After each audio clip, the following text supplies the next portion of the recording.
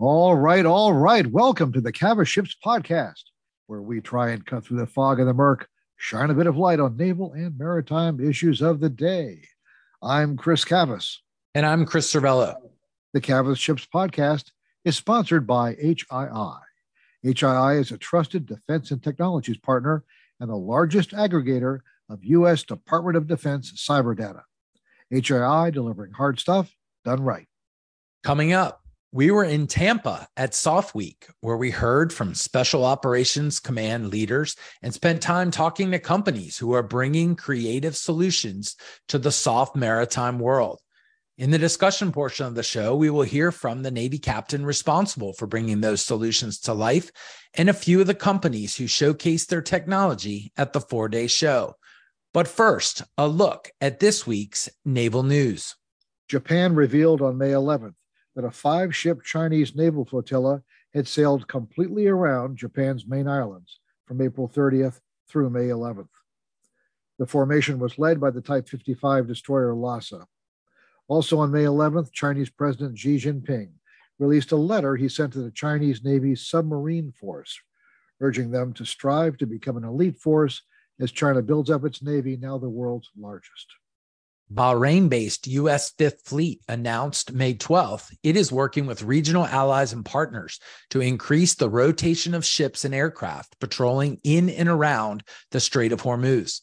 The move comes after Iran recently seized 2 civilian merchant tankers leaving the Persian Gulf.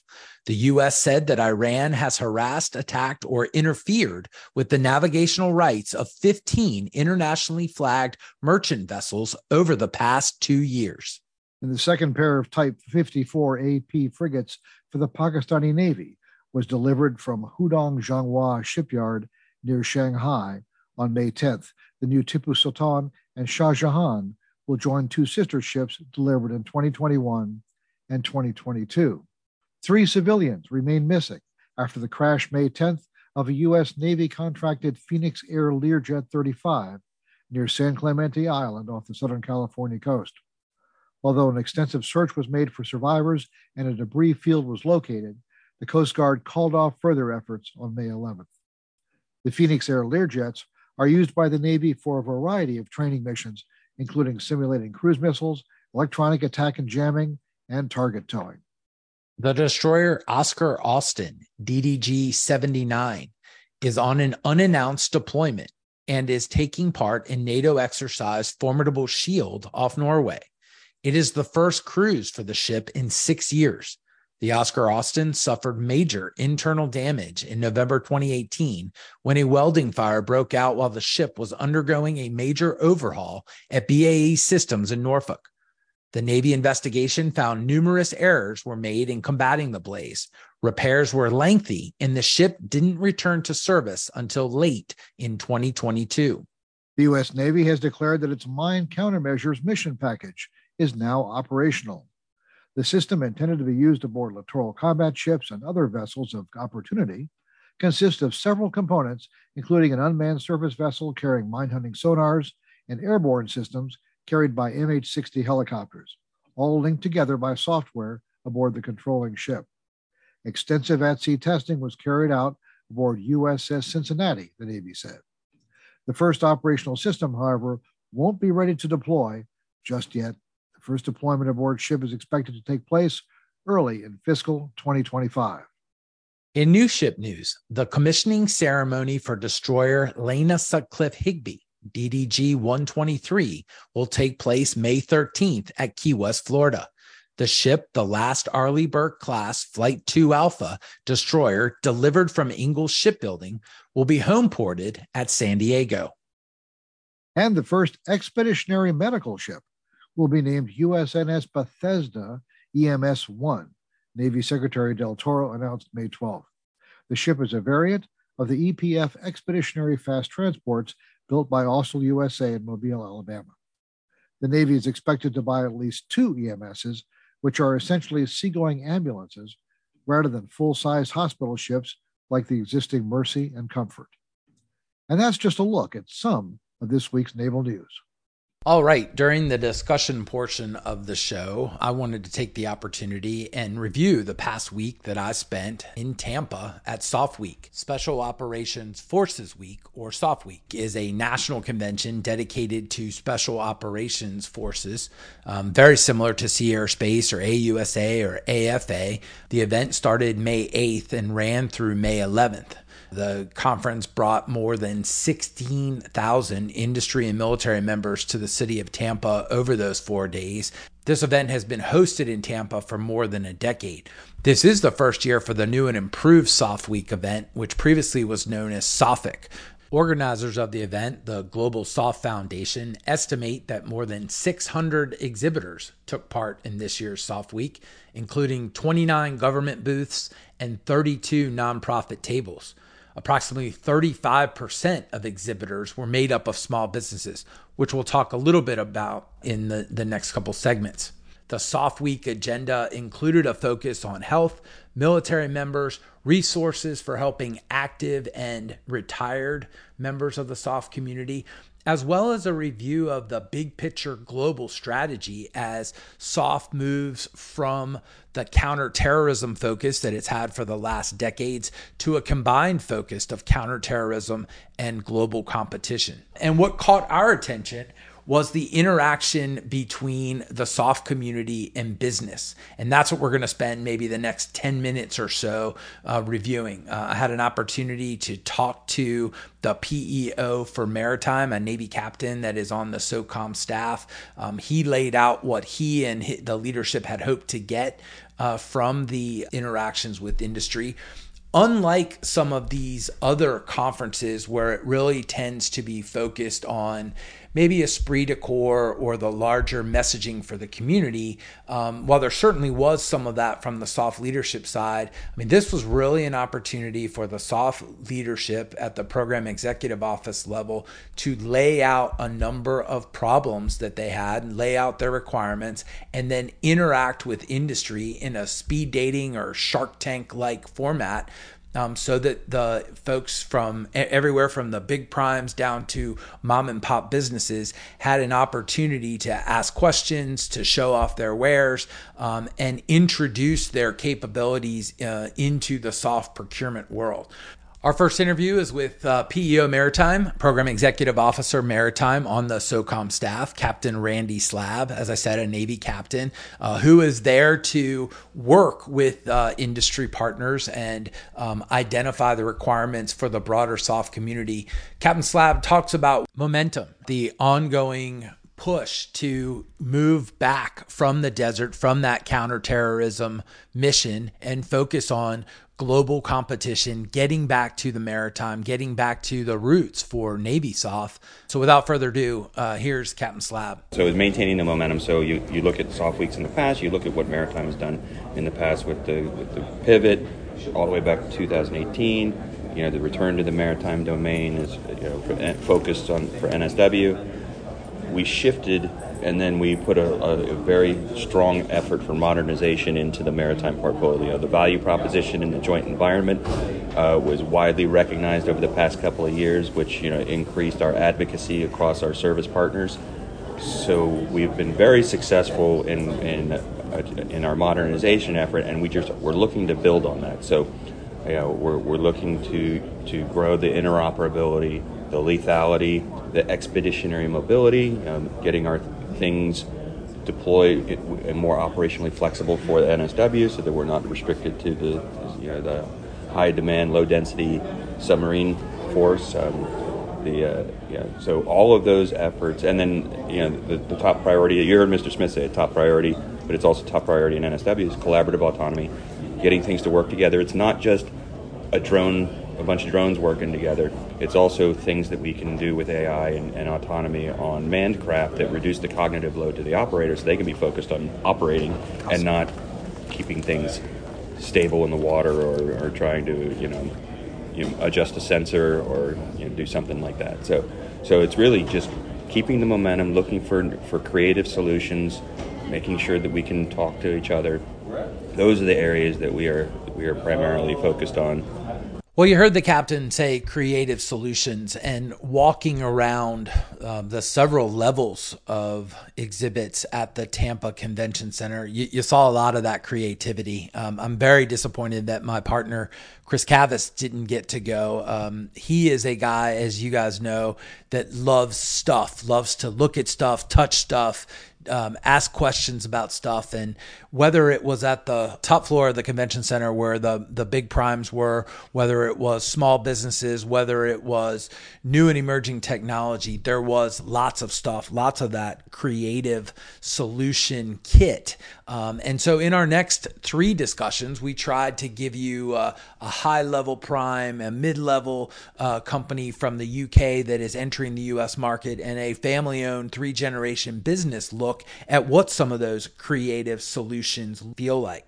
Our first company discussion is with Thales, a well-known prime company across all domains of joint and combined military operations. We spoke to Brandon Cole, the Director of Business Development for Thales Defense and Security USA. Brandon talked to us about maritime radios that Thales has been working and brought to this year's SOFWEEK. Without further ado, let's hear from Brandon. For decades, Thales Defense and Security Comm Systems have been building, 20-meter maritime tactical radios, utilized across multiple services and federal agencies. Very good at building Type 1 20-meter radios that you can swim and dive and come out of the water and be able to communicate.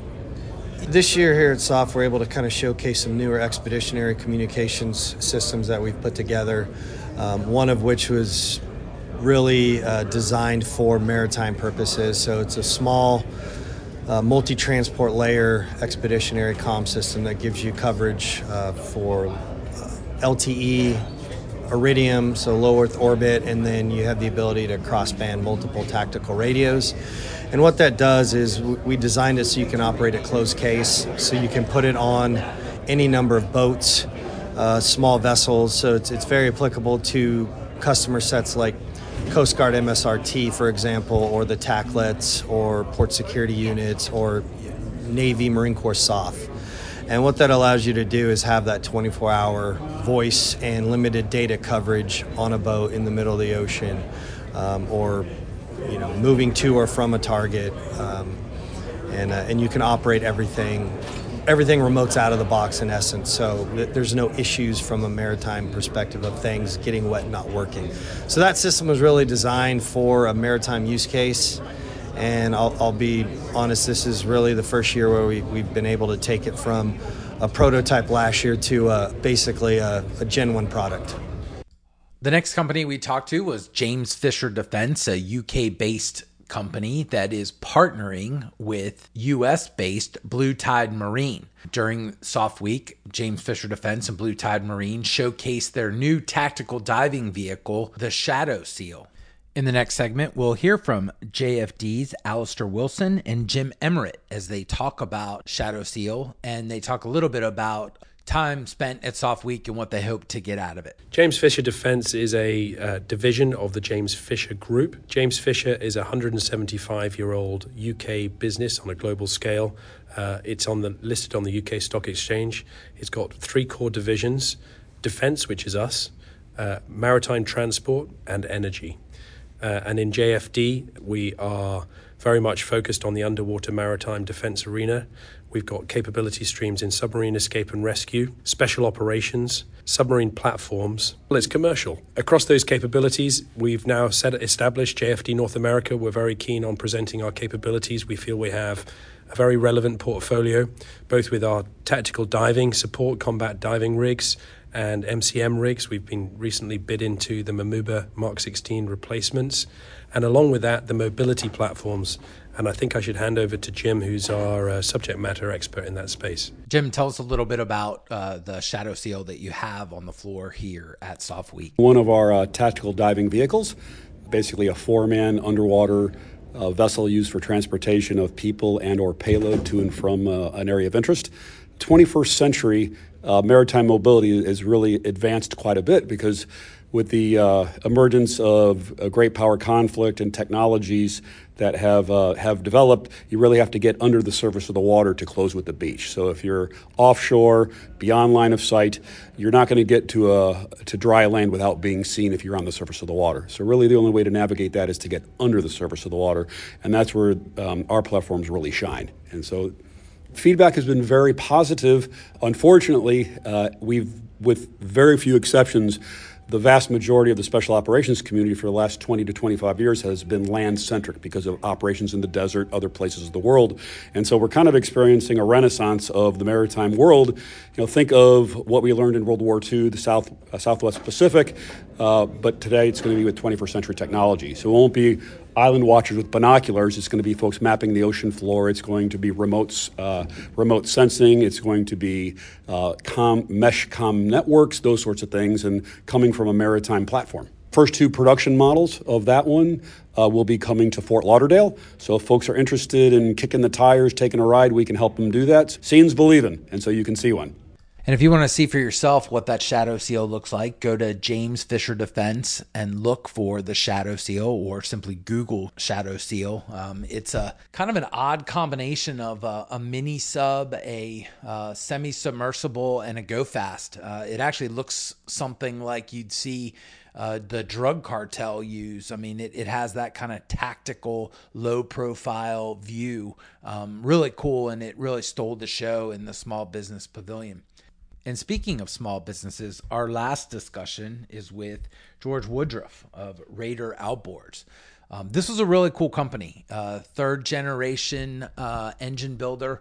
For somebody like me who grew up on and around the water, I've owned a number of boats. I've had outboard engines.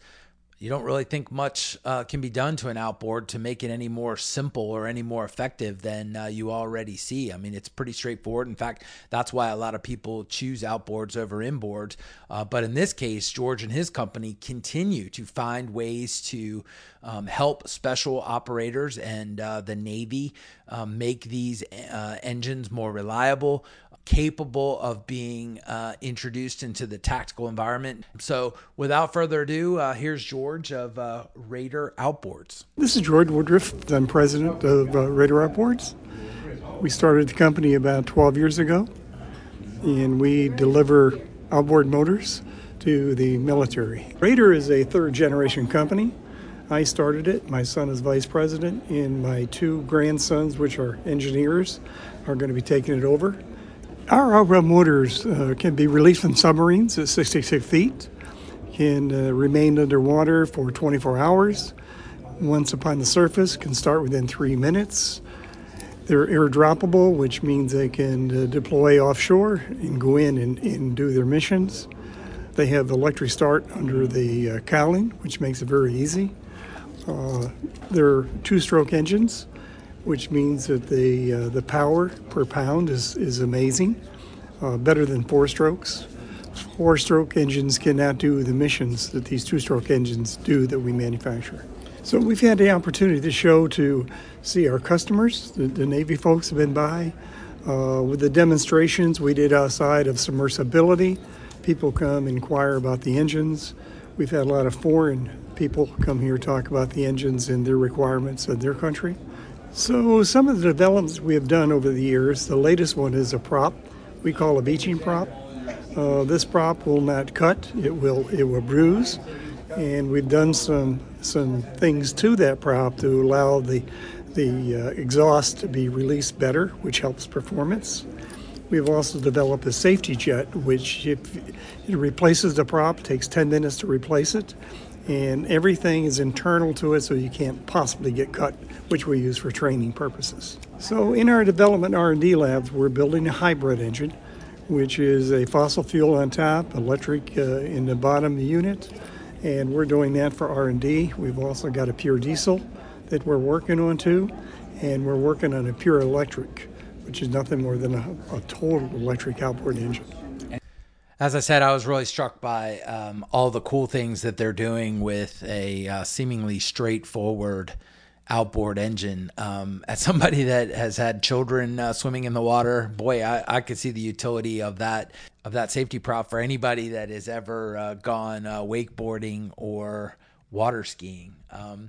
Look, I mean, we wanted to bring you a couple different companies just to give you a sense of the conversations that were going on throughout the week and where the maritime business and maritime tactical growth is happening within the SOF community.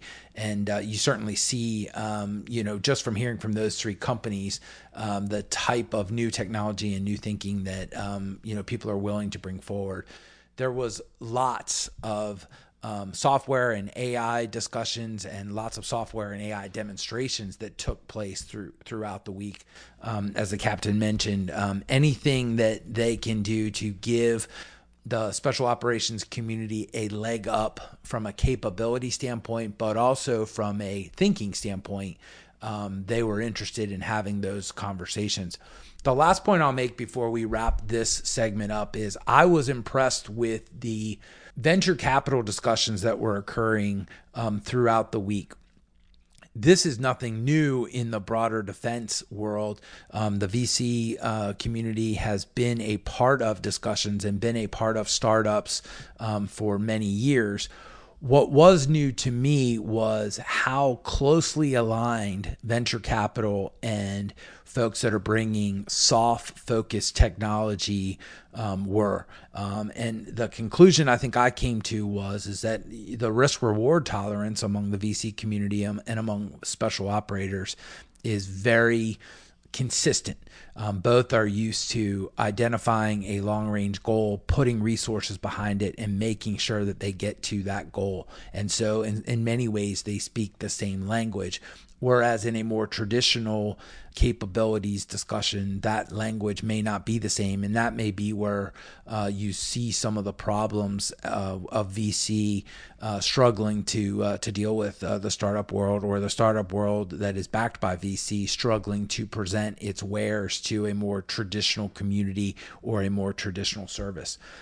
So a great week in seeing stuff, a great week in hearing what's on the horizon for the SOF Maritime community, learning about new technology and how it's being implemented. If you haven't been to SOFWEEK, I would highly encourage, even if you're not a SOF expert, but if you have a maritime interest, if you have a technology interest, this is a great show.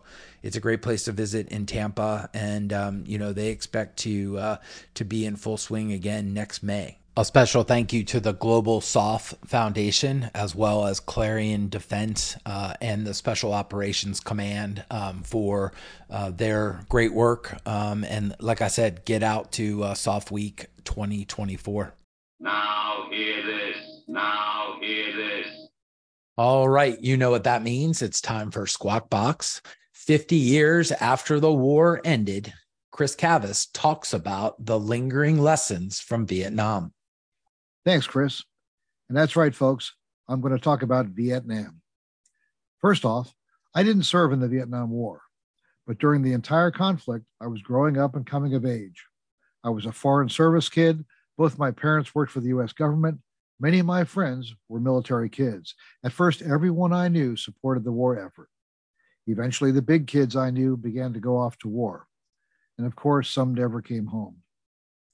Gradually, the country turned against the war, seeing no end to it, especially after the January 1968 Tet Offensive, when the ferocity of the conflict really came home to TVs across the country.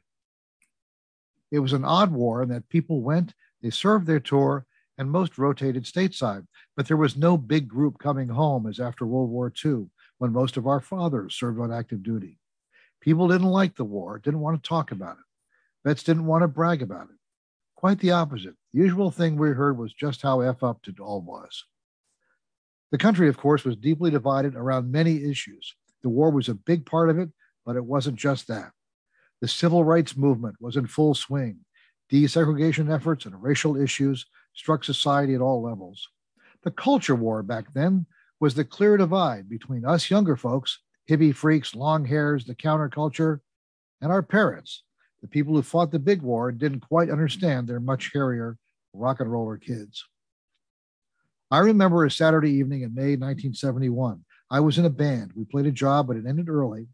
My buddy Paul and I drove into D.C., where the huge May Day anti-war protest rally was taking place. More than 40,000 people were camped out in and around West Potomac Park near the Washington Monument. It was an incredible night, almost like a movie, full of counterculture vignettes, which I'm not going to bore you with here. But one scene always stuck with me. We were sitting near the Washington Monument sometime around midnight. A young Army soldier showed up, dressed in his best Class A uniform and carrying a duffel bag. He was just back from Vietnam, had flown into the National Airport, took a cab, and came over to see what was happening. People surrounded this soldier. They shook his hand. They clapped him on the back. Girls hugged him. All I heard people say was, "Welcome back to the world, man." I heard and saw nothing negative, far from it. I know that was not a universal experience. And what you've mostly heard have been stories about vets coming home to very different receptions. Some of that no doubt happened. But it was true that most people on all sides really just wanted to forget about it. Well, all that is completely turned around today, especially after 9/11. The phrase, "thank you for your service," is often well-meaning and sincere, and at the same time a cliche. But the roots of the need for that to be said come from the Vietnam experience. This week marks a major welcome home event on the Mall in Washington, D.C., literally on the very same grounds where that May Day protest took place. It's also the same ground that many other protests took place, including Resurrection City in May 1968, another event I clearly remember. But this time, the gathering is an effort to finally give Vietnam vets the welcome home they deserved. The overwhelming majority of them did not volunteer to go, but go they did because their country asked them. In the greater context of things, this week falls far short of what should have happened, but it is an official recognition that, in the words of Korean War veteran Howard William Osterkamp, all gave some, and some gave all, and we owe you. Thank you all. Well, thank you, Chris. That does it for this week. As always, our thanks go out to Vaga Muradian and the Defense and Aerospace Group for their support. The CavasShips Podcast is sponsored by HII. HII is the designer and operator of the U.S. Navy's LVC Live Virtual Constructive Training Enterprise, the largest LVC enterprise in the U.S. Department of Defense. HII, delivering hard stuff done right. Be sure to follow us at CavasShips on Twitter. And remember, this podcast is available on iTunes, Google Play, iHeartRadio, SoundCloud, and Spotify. I'm Chris Servello. And I'm Chris Cavas. Thanks for listening. Bye-bye.